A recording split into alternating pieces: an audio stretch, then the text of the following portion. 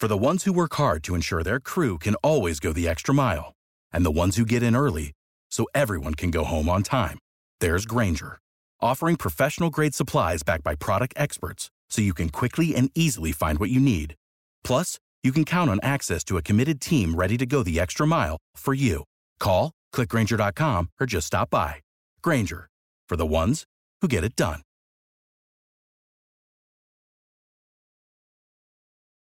Every team, every topic, everywhere. This is Believe.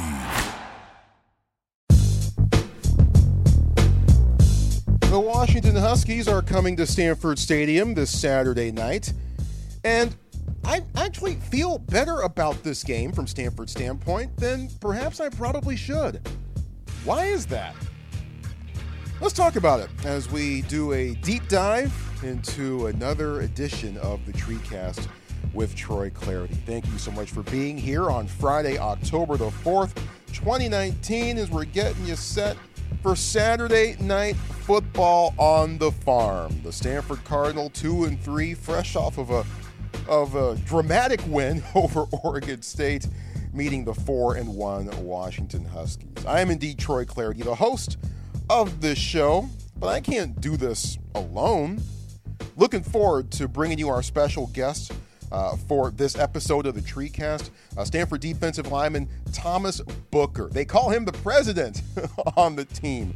Really good young man. Really enjoy catching up with him, and I think you're really going to like what you hear from Thomas Booker. He'll join us a bit later on in the show. You'll hear from David Shaw, of course. You'll hear from Curtis Robinson and Foster Sarell, as well, as we all start to preview what we could possibly see when the Stanford Cardinal meet the Washington Huskies at Stanford Stadium.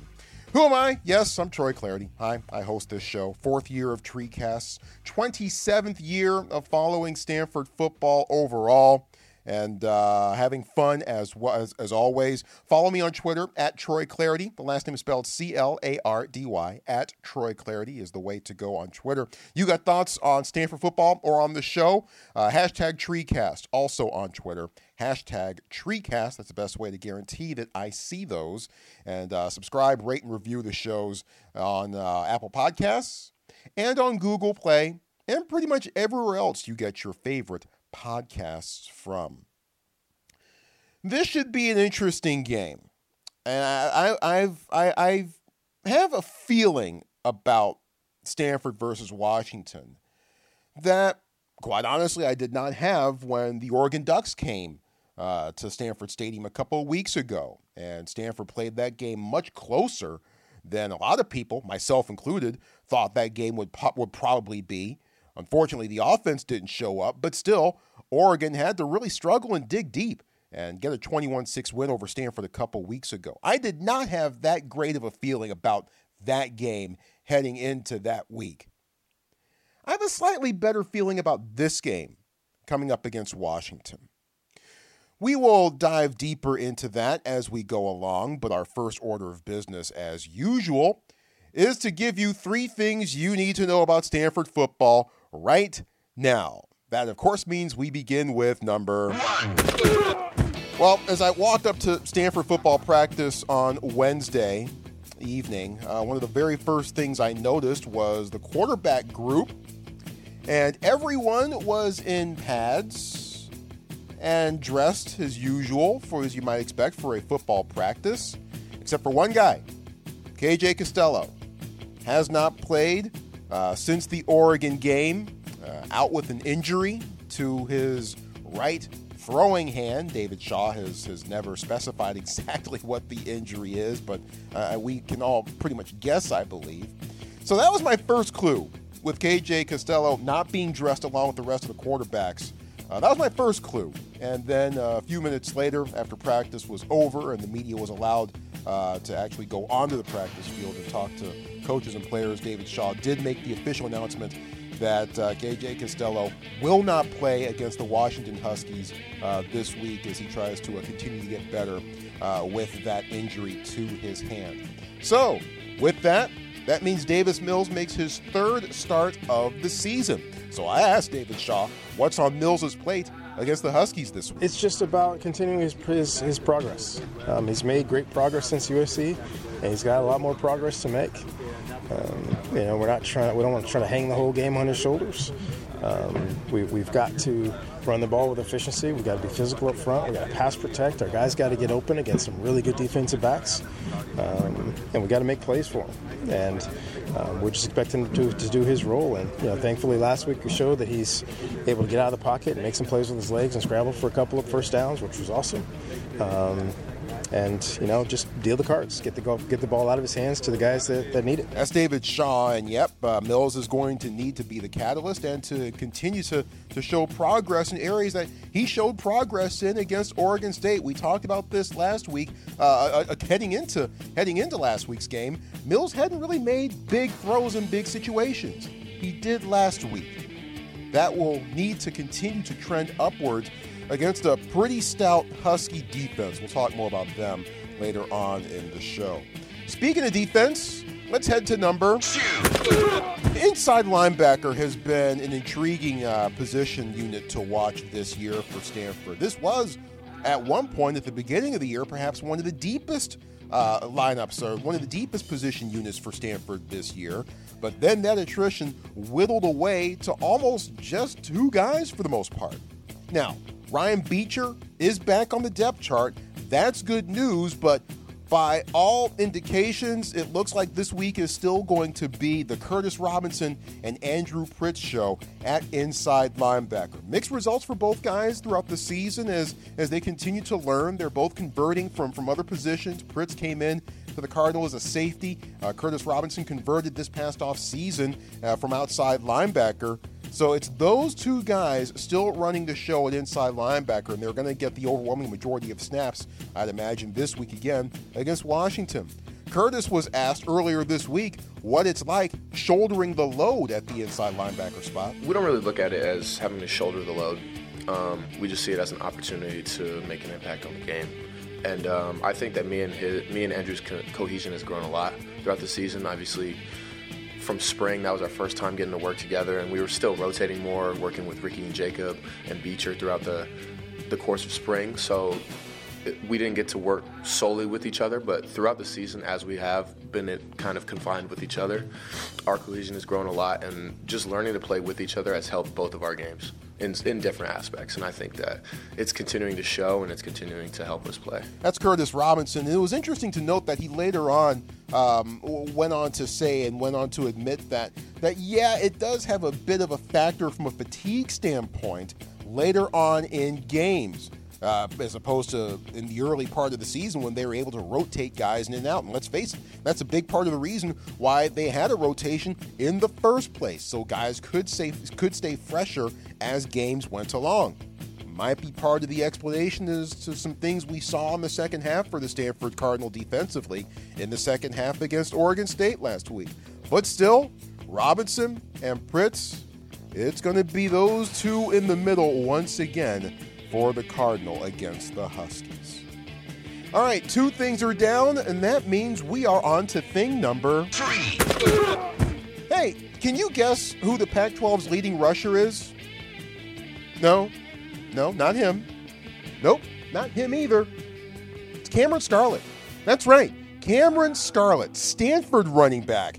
Heading into this week is the leading rusher in the Pac-12.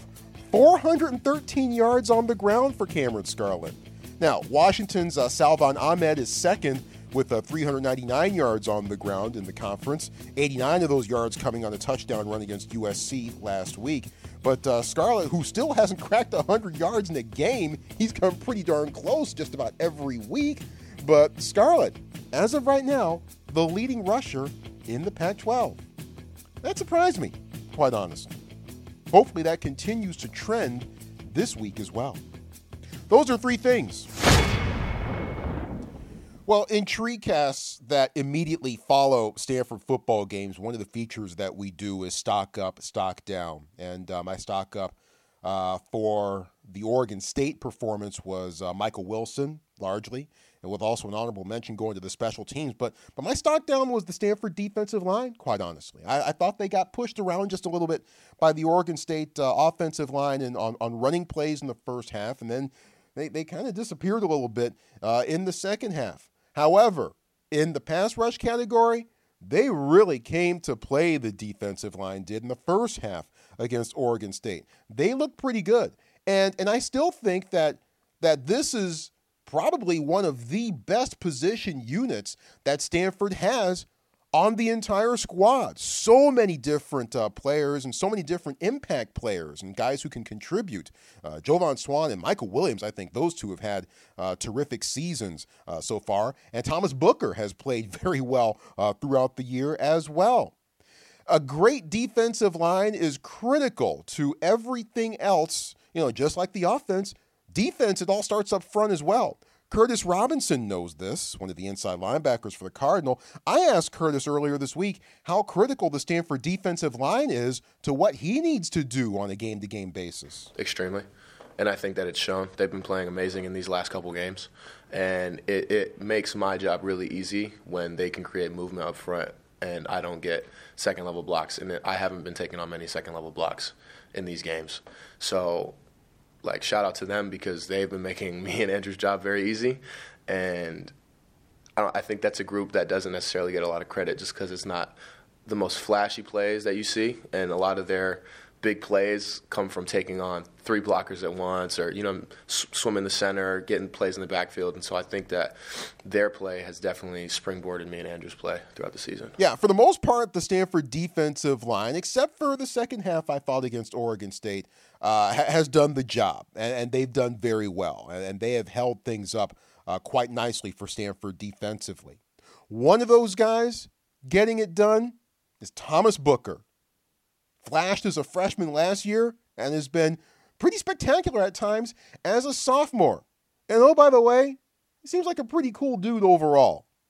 After Wednesday's practice, I caught up with the sophomore from Maryland, Thomas Booker. All right, Thomas, let's put the wraps on last week. A bit of a roller coaster, maybe in some senses a microcosm of the season for the defense as a whole. Great moments, some moments where you guys struggled. How do you kind of grade and assess how things went defensively overall last week in Corvallis? I think you're right. We showed flashes of really, really kind of brilliant play, but consistency is the name of the game for us. I think throughout three quarters, we had the clamps on. I think they had only scored maybe 7 points going into the fourth, and I think that, again, just consistency in the fourth quarter and playing just as hard and as aggressive and without fear as we do in the first three in the last is a big key for us.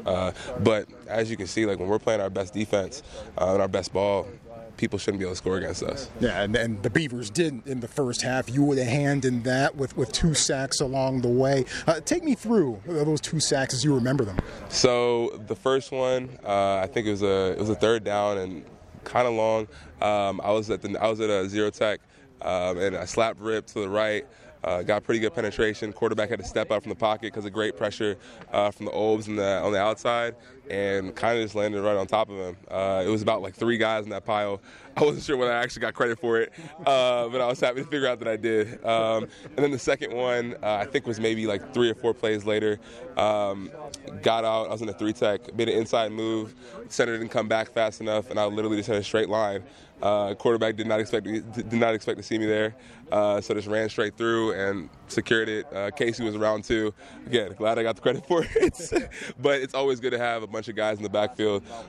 It's a good problem to have. We don't know who to credit the sack to. Yeah, what's better? Is it seeing the quarterback, knowing that he doesn't see you and knowing that you got a free shot at him, or seeing him and he sees you and he knows there's nothing he can do? Is there a better situation, one of the two? That's a tough question to answer. Honestly, I'd probably go with him not seeing me because I feel like when he sees you, he can kind of get ready for it.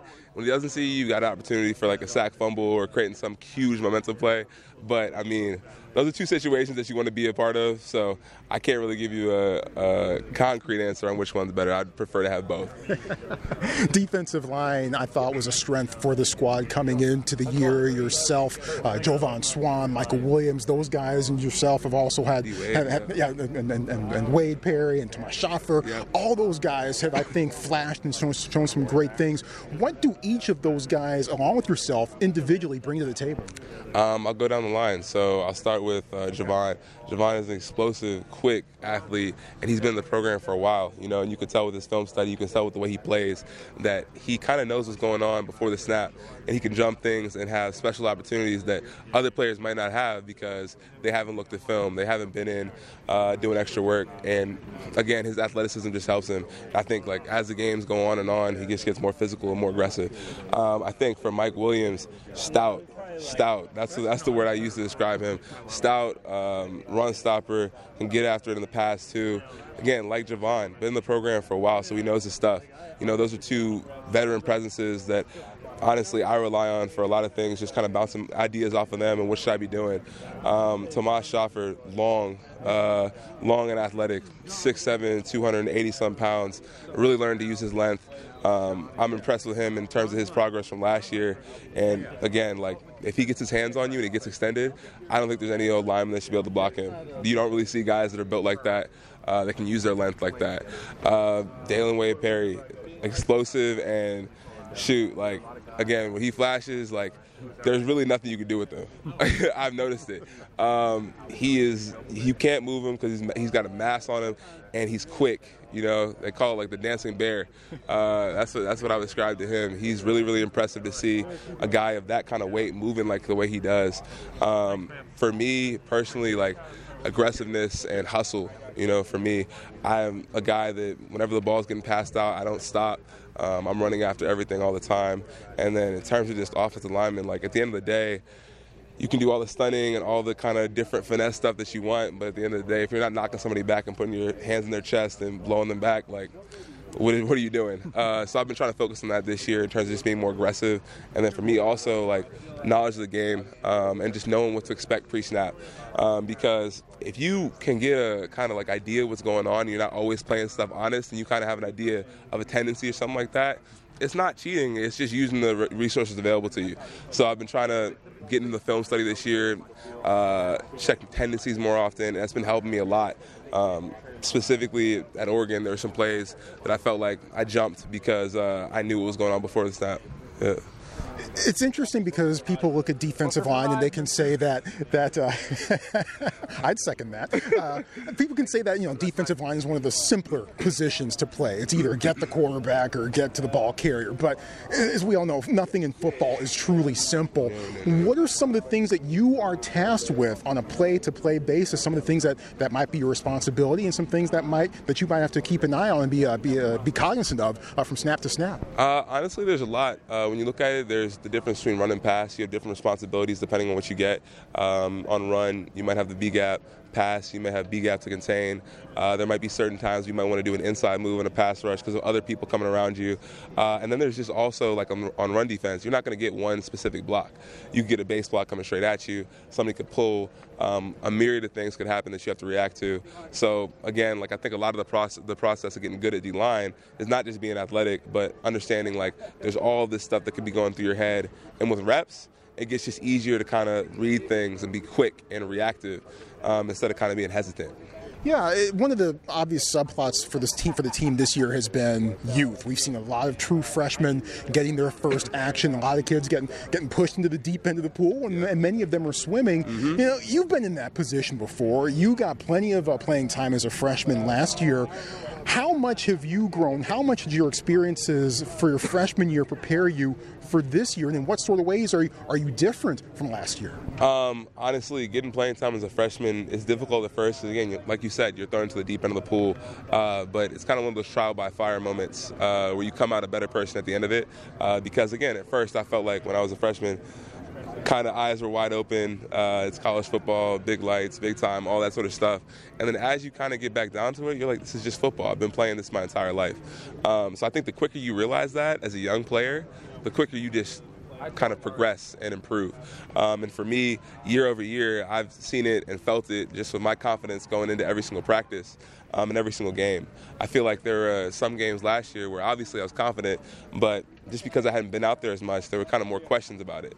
And this year, again, with all the work that I put in the offseason and just a year of strength and conditioning and going against these guys in practice every day, your confidence just goes up. And as a defensive lineman, as a football player, confidence at the end of the day is kind of really everything. It's like a self-fulfilling prophecy. If you think that you can do it, then you're going to. Yeah, I'm glad you mentioned the strength and conditioning because, obviously strength is such a huge part of this game, no matter the position. Yes. How much stronger, how much different are you physically from last year to this? So it's interesting. My weight kind of fluctuates depending on when you catch me. Mine too. Yeah, it fluctuates. But in terms of my overall strength, I think that the strength and conditioning program here has improved all of my numbers a lot. Body fat, body composition, bench, squat, all that sort of stuff has gone up. And I think it shows in the field just in terms of explosion and also this functional strength, because there's a lot of strength in the weight room that won't translate because you don't really know how to use it. I think that's a lot of it, getting to know how to use leverage. And, honestly, you're not going to get better by football only by going in the weight room, but by playing football. So strength and conditioning is a part of it, but as you kind of mix it and complement it with great coaching from Coach Reynolds, you get a good product.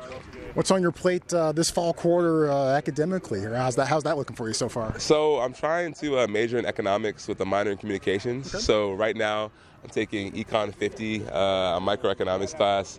I'm taking a literature that changed the world class. And then I'm also taking a racial ethnic politics in the United States class this fall quarter, just for some of our gen ed requirements, the last two classes, and then Econ 50 for the major. So I'm excited for the course load.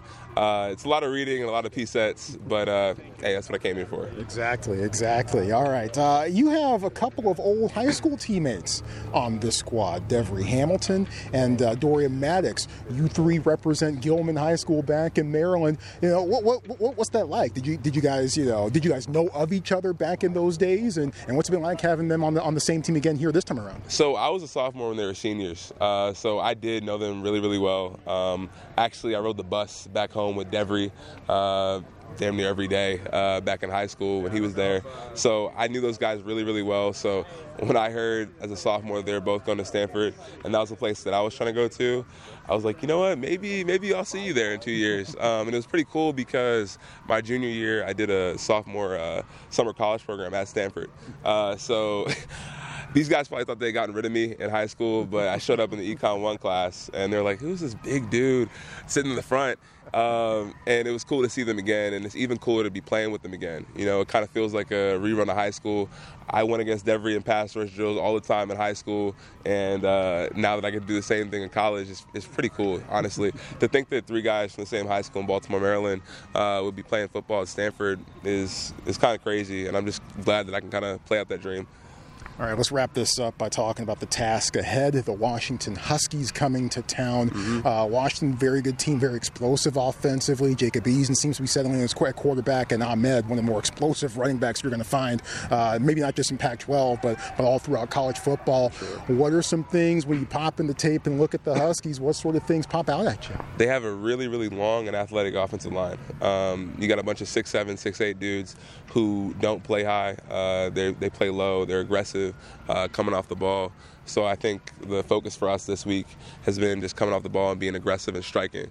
That's something that Coach Reynolds has been drilling into us. And like you said, the running backs and the skill players are explosive. So for us, setting the tone physically and just letting people know how we're going to play from the beginning of the game, opening snap is going to be the key for us, I think. Yeah, battle in the trenches, always so critical when it comes to Stanford football. Thomas Booker from Maryland joining us here on the TreeCast. Thomas, thanks a bunch.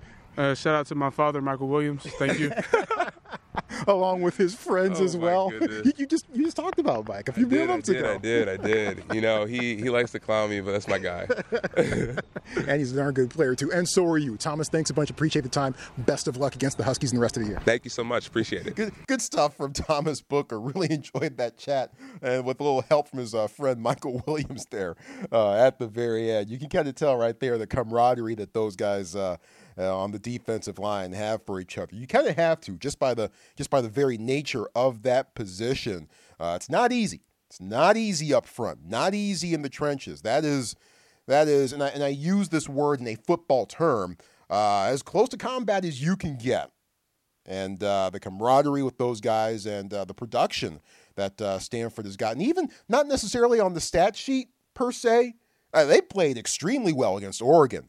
a couple of weeks ago, really held their own against the Ducks offensive line, and they performed well overall this year. So Thomas Booker and the defensive line, a lot will be asked of them to help hold down the Washington Huskies. Speaking of the Huskies, they are 4-1 on the year. Let's talk a bit about UW. They're coming off a home win over USC, a 28-14 final that I would describe as professionally efficient. Outside of the 89-yard touchdown run by Salvon Ahmed, not really any huge flash plays that really made you go, whoa, look at these dudes. So a professionally efficient win at home against USC last week. Their only road trip to this point so far has been to BYU. And they pounded the Cougars by 26 points in a game that really wasn't that close. Now, BYU beat USC. USC beat Stanford. So I don't necessarily knows what that means, but I just found that interesting, and I thought I'd bring it up. David Shaw, of course, has thoughts on the Washington Huskies. I asked him for his initial thoughts on the Huskies at David's press conference on Tuesday, and also had a follow-up question for Coach Shaw on the lessons learned from last year and that frustrating result up in Seattle. So here's David Shaw and his complete thoughts, at least to us in the media anyway, on the Washington Huskies last year and this year. Very talented, very physical. Defensively, they don't have the same mass inside that they've had over the years, but they've got quickness and athleticism and explosiveness up front. They get a lot of penetration. They get a lot of hits on the quarterback with a 3 or 4 man rush. It's not about pressure with those guys. It's about how active they are up front and secondary-wise. They have speed, athleticism. They change up their coverages. They go in back and forth between playing 2 high, single high, zone blitz 3 deep, man-to-man. So they have a really good mix of what they can do. They can go to their Washington State game plan and drop 8 guys and make it tough to throw the ball. They can load the box up and play tight man coverage and dare you to throw the ball against some really good defensive backs. Offensively, they've always had versatility. They've always had versatility in their running game, their passing game, their movement. They've got a very talented quarterback that many of us truly believe has a chance to be special. Still in the beginnings of his career, but the kid can make some big-time throws, and he's a really good athlete. So it's about dealing with their versatility on the offensive side. They're big up front. They can run the ball. They do a variety of things with their receivers to help them get open. And special teams, they've always been one of the most sound special teams groups in our conference. So for us, it's about us playing at the level that we believe we can play at and sustaining that over a long period of time, which has been our challenge all year. In spurts, we've been outstanding, and in spurts, we haven't. So a challenge like this, we can't afford to play our second-best football. Last year, arguably the most frustrating of the losses, the result in Seattle. How does that potentially set the stage for this meeting, for this program? Well, it's a microcosm of where we are right now. The 2 games, I don't know what you say is worse. Washington and Utah last year were basically the same game. We did not play well initially. We did not handle their pressure initially. We did not handle their execution initially. And then we woke up and got stops on defense and points on offense. And to play against really good teams like that, really physical teams like that, you have to play that way the whole time. You have to make the plays that are there for you to make. You can't make critical mistakes. You have to, at the very least, match their intensity and their physicality. And you can't start slow. You start slow against Washington, you'll be down 21-0. They've proven that repeatedly the last few years. You start fast against them, now at least you're in a battle. And it's a 1-score game either way. Now you're battling, but you can't come out without being intense and intentional in everything that you do. Yeah, and in case you forgot what happened last year up in Seattle between these 2 teams, or in case you wanted to forget, Washington went out pretty quickly to a 21-0 lead early in the second quarter. And Stanford had to fight back from there. Actually had a chance to potentially win the game down by 4, but their last-minute drive was sabotaged by some substitution fiascos that really conspired against the Stanford Cardinal, helped run down the clock as Stanford tried to substitute to get the right guys. Well, you can't substitute now in a no-huddle situation unless the defense had a chance to also bring on its guys. Meanwhile, the clock's running the whole time. Stanford still somehow had a chance to win the game, but they could not. The last-ditch pass to Kobe Parkinson was not complete, and Washington walked away with a 27-23 win. That was frustrating. I did not like that result at all, and I was not very happy walking out of Husky Stadium last year. But David Shaw's certainly right. Cardinal cannot afford to be down early in that game like they were last year when it was 21-0, almost in the blink of an eye. Washington is a team that can certainly do that, and they've performed very well in the first quarter so far this year. They've outscored their opponents in the first quarter this season 77-3. That's a good way to get yourself in good positions to win ball games. Now, their defensive numbers won't necessarily wow you when you look at their rankings in the Pac-12.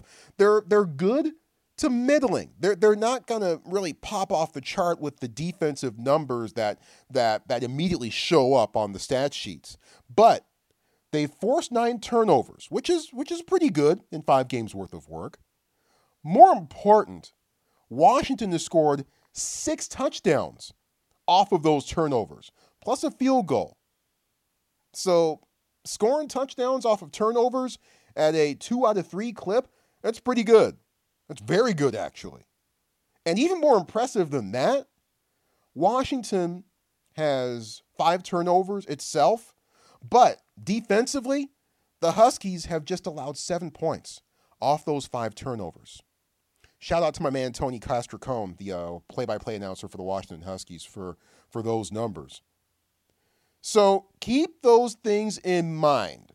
Washington, pretty good at forcing turnovers, or at least good enough anyway, but they are lethal when Washington's offense coughs it up and turns it over. They have really put up a stone wall in a lot of ways and prevented opponents from scoring and feasting off of Washington mistakes. That's pretty key. That's pretty important.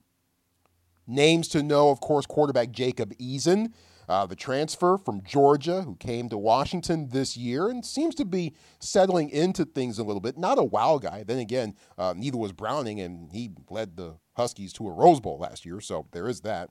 Talked about running back Salvon Ahmed. Explosive. That's the buzzword with that guy. And I'm a big fan of defensive back Elijah Molden. Oregon fans, he's from Portland, right? Oregon fans were apoplectic, beside themselves, when Elijah Molden committed to Washington over Oregon. Oregon and Washington, by the way, one of the more underrated rivalries, not just in the Pac-12, but also in the entirety of college football. That's pretty big. And it probably helped usher Mark Helfrich out the door when Molden went to Washington instead of Oregon. By the way, you longtime Cardinal fans might remember Elijah Molden's dad, Alex, superb cornerback for the Ducks, who was no match for Stanford's Andre Kerwin in back-to-back years, by the way. Kicker Peyton Henry for the Huskies has not missed a kick this year. 9 for 9 in field goals, 22 of 22 in extra points. So keep that in mind as well. Huskies are pretty good. They're solid, and they don't beat themselves. That goes a ways. That goes for a lot. That counts for a lot. But they also strike me as more beatable than Oregon was when the Ducks came here a couple weeks ago. Because they don't necessarily bring that flash factor to them. They seem a bit more human than the Ducks seemed to be a couple weeks ago heading into that game at Stanford Stadium. They seem to be a bit more beatable. Now, are they beatable by Stanford? Well, they are if the Cardinal can do some of the following things. Stanford must win the field position battle. We saw how that really helped conspire against the Cardinal a couple of weeks ago against the Ducks. It's not something that's sexy It's not a big flashy key that everyone points to. Oh, pass rush, make catches, big plays all over the field. Well, yeah, that's all pretty cool, but field position is so important as well. We saw that go against Stanford a couple weeks ago. Washington's actually pretty good at this, especially in their punting game. Their net punting is second best in the Pac-12. So that means Stanford must get first downs and stay on the field offensively and at least make drives and forays deep into Washington territory, at least cross midfield, at least be able to flip the field and not do the negative plays that have plagued Stanford offensively at critical times. More on the Stanford offense later. Secondary for Stanford must play lights out. There is no question about this. We know well about some of the struggles, some of the woes that the secondary has had throughout the year. I'll never forget the quote that David Shaw used after the USC game when he used the following phrase to describe Stanford defensively, quote, "We lost the structural integrity." That's no bueno. That's never good.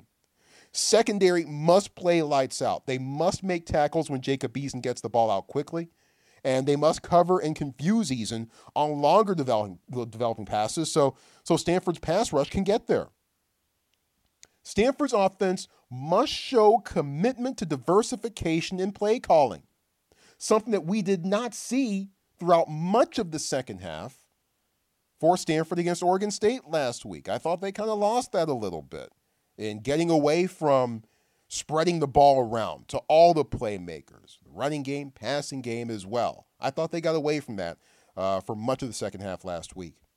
I loved Stanford's execution in the screen game. Screens are a good way to diversify your passing attack and your play calling.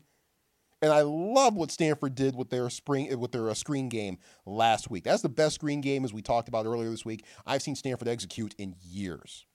David Shaw offered up his thoughts on the screen game and its importance in the overall scheme of things for Stanford offensively. I think we've been improving there really for the last couple of years.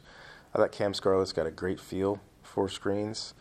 I think we made a concerted effort this offseason to spend more time on the receiver screens, that they weren't going to be huge parts of our game, but they're great accents. They're great things to just have. You've got a guy like Connor Weddington, who's a background as a running back, and would get the ball in his hands quickly.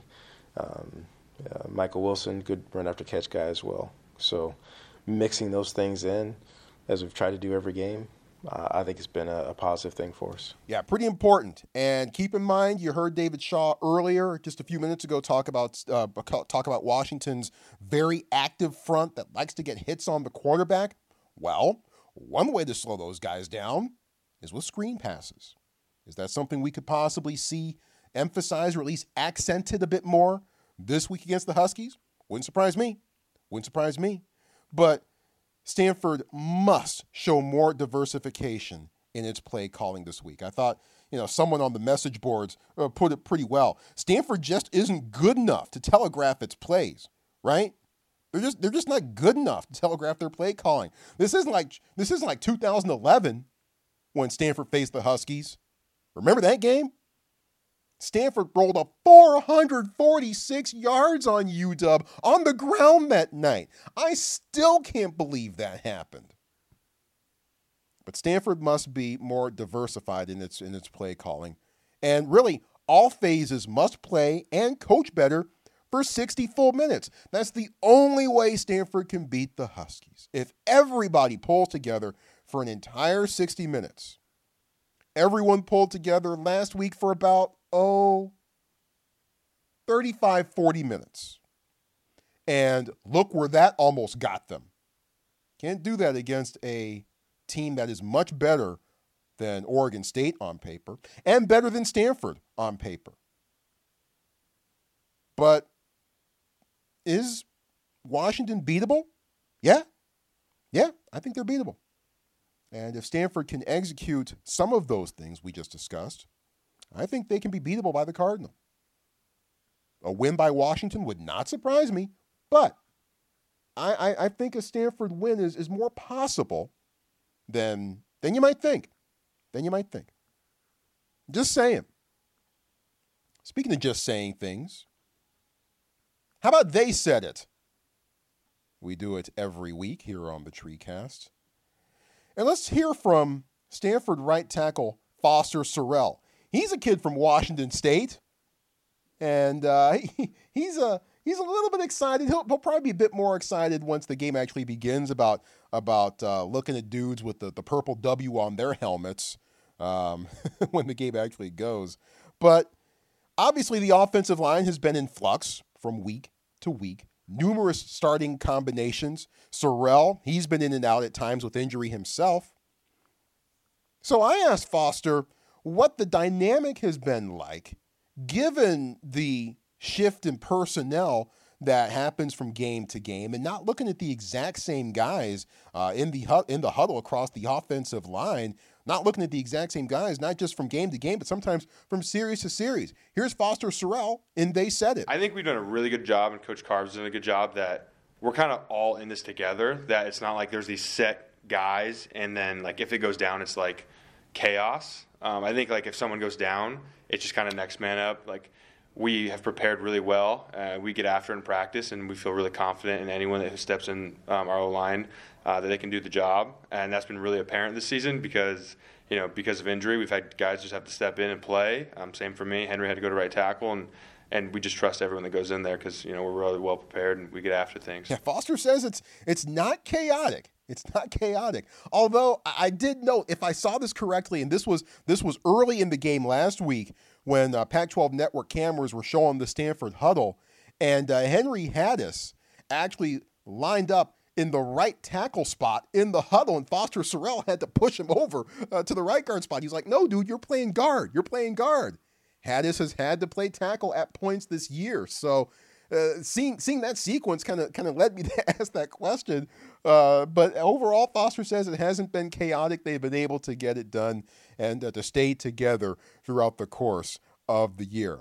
But I still have that visual of Henry Haddis standing in the right tackle spot, and Foster Sarell having to kind of shove him over. Move. That's my place. That's my place in the huddle. Stanford versus Washington, Saturday night, 7:30 p.m. kickoff. Hey, my man Rod Gilmore is calling this game for ESPN. That's pretty cool. Always great to see the former Cardinal in the building. Always enjoy hanging out with Rod Gilmore. Looking forward to spending some time with him at the farm and on the farm coming up on Saturday night. And looking forward to seeing how things shake out between Stanford and the Huskies. Posting schedule might get a bit wacky over the course of the next couple of weeks. I'll warn you right now about that. We will likely come to you, our next TreeCast in all likelihood, on Monday, as I had a Pac-12 Network soccer doubleheader on Thursday that kind of pushed back the posting schedule of this TreeCast. And heck, I figured I might head down to the farm on Thursday night. So I made it a triple header, called the two games up in Berkeley, and then checked out Stanford women's soccer against Washington State on Thursday night. That was a lot of fun. That's a really good team. But I've got a Pac-12 Network soccer doubleheader coming up on Sunday. So that means next TreeCast will come your way likely on Monday. Then after that, we get into the bye week and then the midweek game after that. So posting schedule for the TreeCast might get a little bit wacky over the next couple of weeks. The best way to make sure that you are on top of things and to make sure that you don't need to be running back and constantly checking, although I appreciate when you do, to see when the new TreeCast is up, subscribe to the show, and there'll be a hot and fresh TreeCast waiting for you whenever it's ready to go.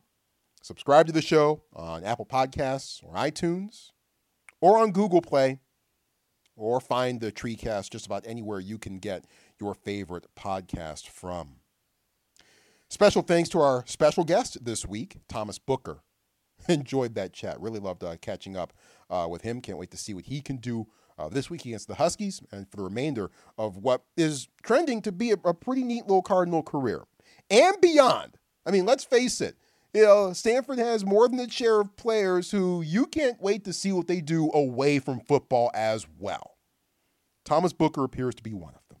But thanks to him for dropping by and spending some time with us. And thanks as always, goes out to you the most for helping the TreeCast be what it has become. And that, of course, is the go-to podcast on Stanford football.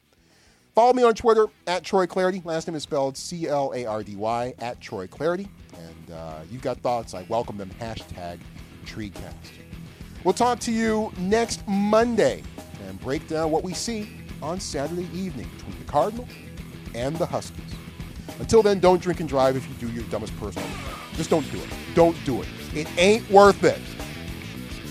We'll see you next time on the TreeCast with Troy Clardy. Without the ones like you, who work tirelessly to keep things running, everything would suddenly stop. Hospitals, factories, schools, and power plants, they all depend on you. No matter the weather, emergency, or time of day, you're the ones who get it done. At Grainger, we're here for you with professional-grade industrial supplies. Count on real-time product availability and fast delivery. Call, clickgrainger.com, or just stop by. Grainger, for the ones who get it done. When you need mealtime inspiration, it's worth shopping Kroger, where you'll find over 30,000 mouth-watering choices that excite your inner foodie. And no matter what tasty choice you make, you'll enjoy our everyday low prices, plus extra ways to save, like digital coupons worth over $600 each week. You can also save up to $1 off per gallon at the pump with fuel points. More savings and more inspiring flavors make shopping Kroger worth it every time. Kroger, fresh for everyone. Fuel restrictions apply.